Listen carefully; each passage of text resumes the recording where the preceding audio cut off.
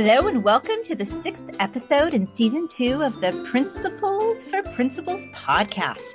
We are excited to bring our listeners a podcast that supports district and school leaders.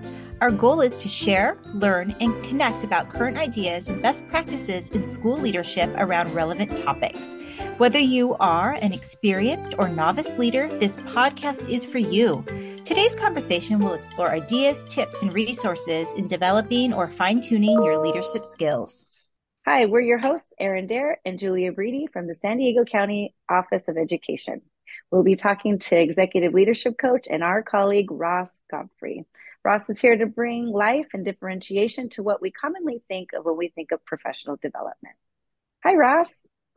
Hello. Thank you for having me here today. I really appreciate the opportunity to talk a little bit about some of the mindsets when we talk about professional learning and some things I wish I knew when I was a principal and maybe muddled through. And so I'm happy to share maybe some of the resources and research that my colleague Rich Carrion and I have taught in our 604 class through our PASC and maybe give a little bit of insight into the shift that we need to get to use the words professional learning. Awesome. Well, we're really excited to have you here. We know that you have a wealth of information and expertise in this area. And so we know that you kind of use this in various different capacities, one as an instructor in one of our programs, but also in the work that you do when you're coaching principals and leaders and others across the county. So what we'd like to know from you is, professional learning is different from professional development. Can you just talk a little bit about what the difference is between the two? Yeah. So first of all, a lot of the work that we do is based on some of the research from Lois Brown Easton as well as Helen Timperley. And what I really appreciate about their work is this notion of professional development has this tone to it that people are underdeveloped, right? Or their education is not complete, or they're not working at the limits of their pedagogical knowledge, right? And so I really like to slow things down and say, if we're going to go at a pace of professional development, we're basically using a kind of throw it against the wall and see if it sticks approach. We do a lot of research and surveys about quality of professional learning at sites and districts. And it was quite shocking to hear that most people feel that it is a professional development, whereas it's a one and done thing. There's no follow through. There's no monitoring for fidelity, as opposed to professional learning, which is based on student need, right? And so really looking at what do our students need and what data pieces are we using, and then going one step forward and saying, as a professional learning community, what is it we need to do and learn more about in order to serve the data, what the data is showing for our kids, right? For our students. And so when we really look at those, there's a couple shifts that are there, but the biggest one is really looking on what does our data tell us? And as a learning community, what is it we need to do to help all of our students, especially those that have been most marginalized historically? I appreciate you explaining the difference between the two. And, as you're talking, it's really looking at it as a cycle, right? It's something that you're continuously doing. So, you're looking at that data, you're making some improvements in your instruction, you're providing it to students, you're coming back, you're looking at that data again. And so it's really kind of taking that and using those professional learning communities to kind of look through that work, share that work, and have a shared responsibility.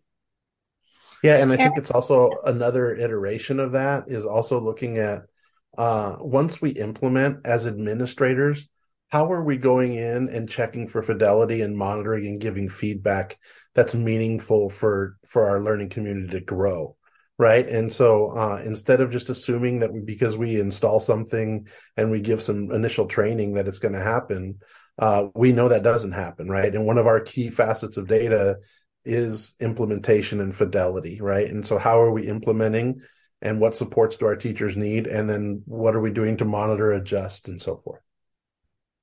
Both of you really talked about the cycle of it all, but within that cycle, you really triggered some thinking around specific leadership actions one might take. I heard use of data, follow up, monitor, all of those things that we really invite instructional leaders to do with purpose and intention. Thanks so much for giving us a real high level overview around professional development versus professional learning. You know, our listeners really appreciate the thinking and research base that we bring to this podcast. But one of the things they often share with us is like, well, what's that look like with boots on the ground? What's a real life example of that? So, Ross, I was curious if you might give us an example of professional learning you've led in the past and some different things that you did to ensure it was professional learning instead of professional development. So I guess like many of us, the older I get, the better I was, right, as a principal. But I would say that one of the things that I really look back on that I was probably most proud of was this notion of looking at our data showed through WASC visits, through surveys, and through test scores that our students were achieving at fairly high levels as measured by grades and some measures. But when going into classrooms and doing observations, our data showed a really inconsistent amount of rigor going on in our classrooms. And so after looking at that and working with my instructional leadership team, we really talked about we didn't have a common understanding of what academic rigor meant in the classroom, right? And so we started with ourselves doing some research and doing a book study on academic rigor, and then started doing the work of getting some common definition of what kind of a mission vision piece of what rigor is to us, right? And as a result, then we had to give those tools to the teachers. And we had to really go through and say, here's the work we're doing on rigor. Here's the rationale why, really getting back to that leadership voice, right? And the importance of rigor to our students. And then go through the process of having talks, what it means, building common definitions, and then implementing. And so doing that became our focus. So every opportunity we had for professional learning, we didn't use it on guest speakers. We didn't use it on somebody coming in for the flavor of the month. We used it to have dialogue and conversations about what rigor is and how we're showing demonstrations and what tools we're using to measure. Back then, we used depth of knowledge. It was the best tool we have. And now we know better. And so I would not recommend just using a DOK wheel. I would say using a Hess matrix or something that is a little bit more advanced. But with that, at least it gave us common definition. As a result of that, I think our learning community started to really blossom and have talks about, if we implement this task in our PLC group, here's the level of rigor that we'd be getting. And is that what we're truly aiming for?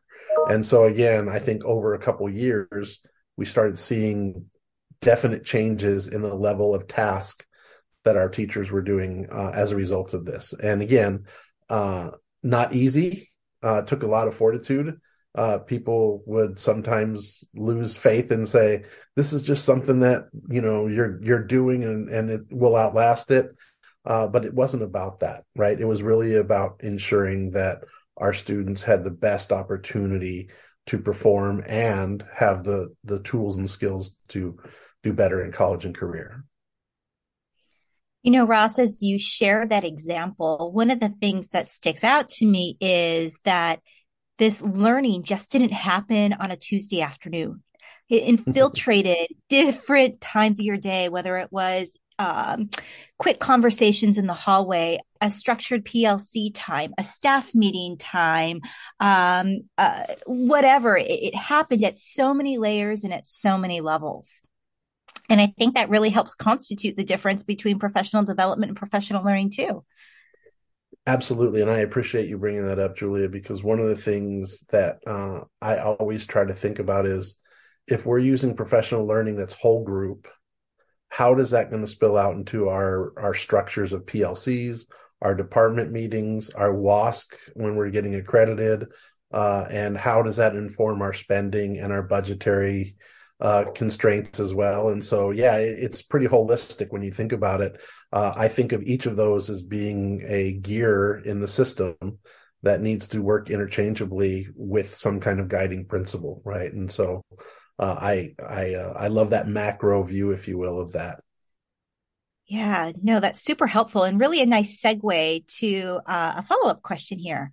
So, one of the things that we really try to do in our podcast is have rich conversations about current practice, but really give some meaningful and relevant tips and tricks. So, as instructional leaders, we're constantly challenged to think of meaningful professional learning opportunities for our educators. What tips would you give our instructional leaders who are maybe just getting started with that?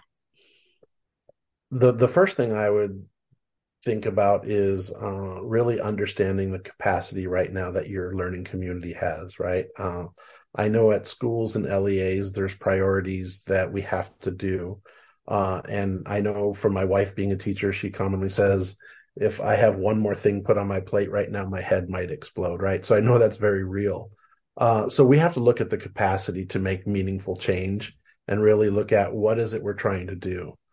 So that's one piece, which is, kind of uh, when we look at culture before strategy. I think the other piece really too is that, and I think it's a mistake, is that we can't base our professional learning on assumptions or feelings or anything else. We really need to look at what the data says. So I think if we look at our data, if we look at our outcome data over time, we really need to look at what are the pain points and what's in our locus of control that we can start this work with, right? And so, again, I'm a big fan of saying data is important, but how do we use it in a manner that will inform what our next steps are to start this work? So, and it's not easy. And I think the other piece, the last piece of advice, because I could talk about this all day probably, but I think a big piece too is the teachers and your learning community have to be part of this, right? If we want meaningful change, we need to share the data and we need to make sure that we lead the work, but don't dictate the work. Because remember, if we're going to change from professional development to professional learning, we have to look at not only what the kids need, but what do the adults need in order to make that happen for the students, right? And so as a result, we really need to use and leverage the expertise and knowledge of our teachers and our learning community. You know, Ross, as I reflect on what you've just shared, you called out some specific leadership actions again, like data and whatnot. But throughout your narrative, you kept talking about that human aspect and how is there humanity in the work that we're doing? And I really appreciate that, right? And you even said beyond strategy, what are the needs? And so how is it that we really balance the head and the heart doing this work as well? And I really appreciated that. Well, we Absolutely. want to thank you for joining us today. But in Yeah, thanks, Brad. conclusion, yeah, thanks. We always ask some fun questions of our podcast guests, and we know you are an avid traveler and have sailed the seas of many of many bodies of water around our world, and so we want to know what's what is one of the favorite trips you've taken. So last summer, my wife and I had an opportunity to go through the fjords of Norway for a couple weeks, and I went in not knowing much. We flew to Amsterdam, and I kind of was not really knowing what to expect. And once we took to the seas and went through the fjords, I was completely blown away by the scenery, the people, the warmth, the different culture, and it was kind of the trip of a lifetime in that here you are, and it reminds us how small we are in the scheme of the whole world and all this nature and beauty around us. And so I highly recommend if you're able to ever get to Norway to take that all in. It's pretty special. I've seen your pictures. It looks amazing. Was that when you were floating in front of the ship? You have your little raft and you were out there in the water. Was that the picture? Yeah, we did some of that, right? And Yeah, it was fun. thankfully my wife pushes me. I'm a traveler and I love the culture and the food and the stepping out, but sometimes I'm a little bit of a guardian and I love my safe space, right? So my wife always pushes me to go one step The further, and extremes. yeah, exactly. So, All right. where's a destination on your bucket list?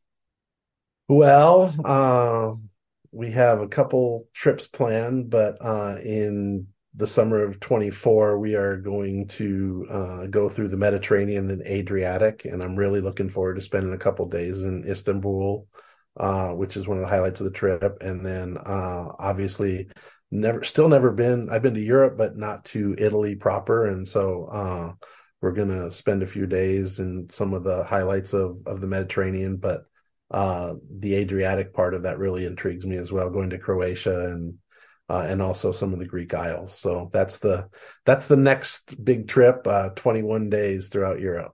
So, Erin, it sounded like you were going to say something. What was it? No, I mean, I was gonna just I don't remember what I was gonna say actually. Oh, no worries. So, in conclusion to our travel conversation today is we want to know, what exotic dish have you tried out there that you're like, wow, this is pretty different, but amazing. So I'm not an adventurous eater.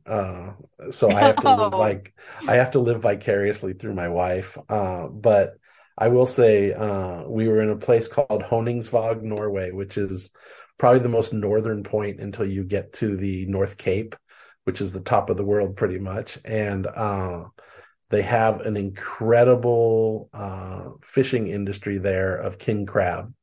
And so I've shared a lot of pictures of it, but you know, this king crab you could pick up and put your arms fully out and it would span your whole wingspan.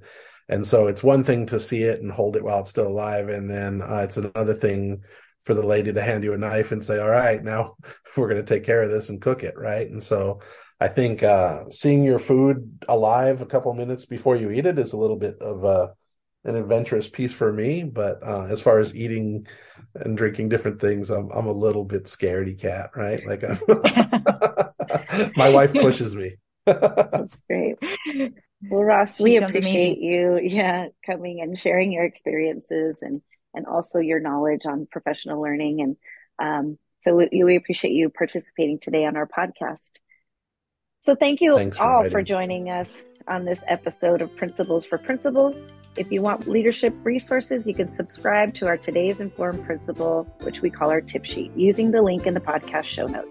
If you have feedback or you want to give us a shout out on today's episode, tweet us at SD_principals. We'd love to hear from you. Join us again next time for more school leadership tips. Thanks for listening.